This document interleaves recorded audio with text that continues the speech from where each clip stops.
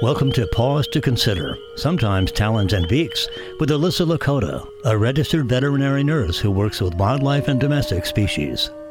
Happy Thanksgiving, and thanks for joining me for today's episode, where we will briefly touch upon some of the foods that can cause your pet potentially grave harm on a day meant to be enjoyed with family and friends.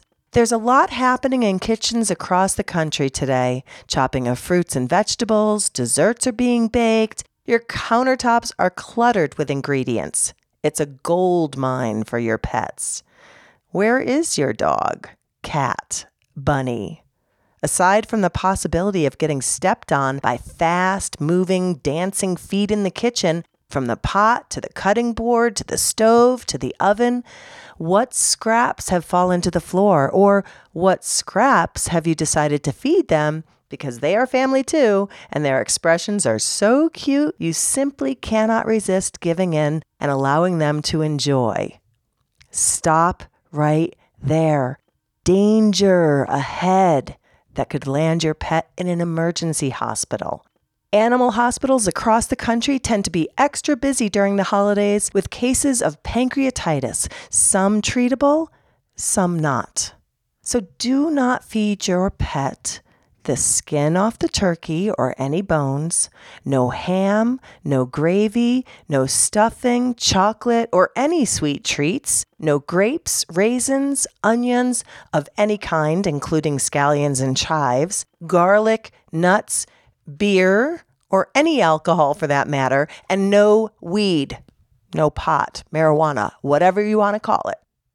Also, make sure no one else is feeding your pet under the table or in secret. Make sure everyone knows it is unhealthy and that you don't want Smokey to land in the ER.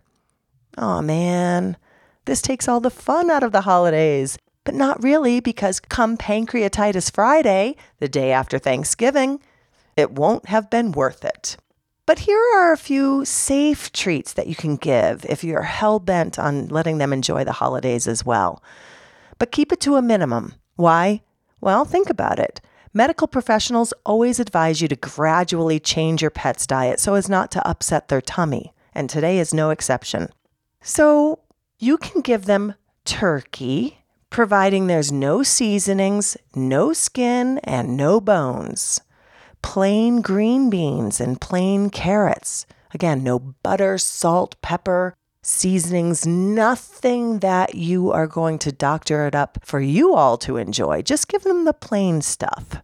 Plain potatoes, plain sweet potatoes, plain yams, and pure pumpkin. Again, no sweeteners or spices.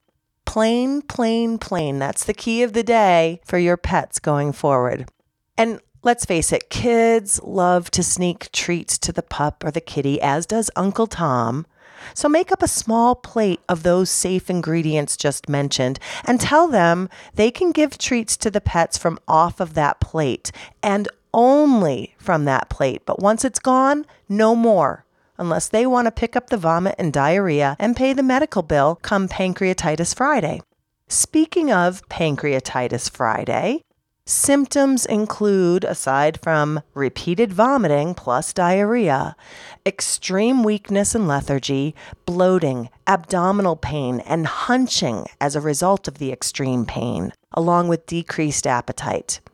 If you see all of that, it's time to take Smokey or Fluffy to the ER. But if you limit the safe treats, Smokey and Fluffy can enjoy the holidays too. Thanks for listening to Pause to Consider, sometimes Talons and Beaks. Happy Thanksgiving, and again, only a minimum amount of those treats mentioned. Until next time, tune in, tune out, just don't pass out. Although, the turkey will probably cause you to do so today. Enjoy.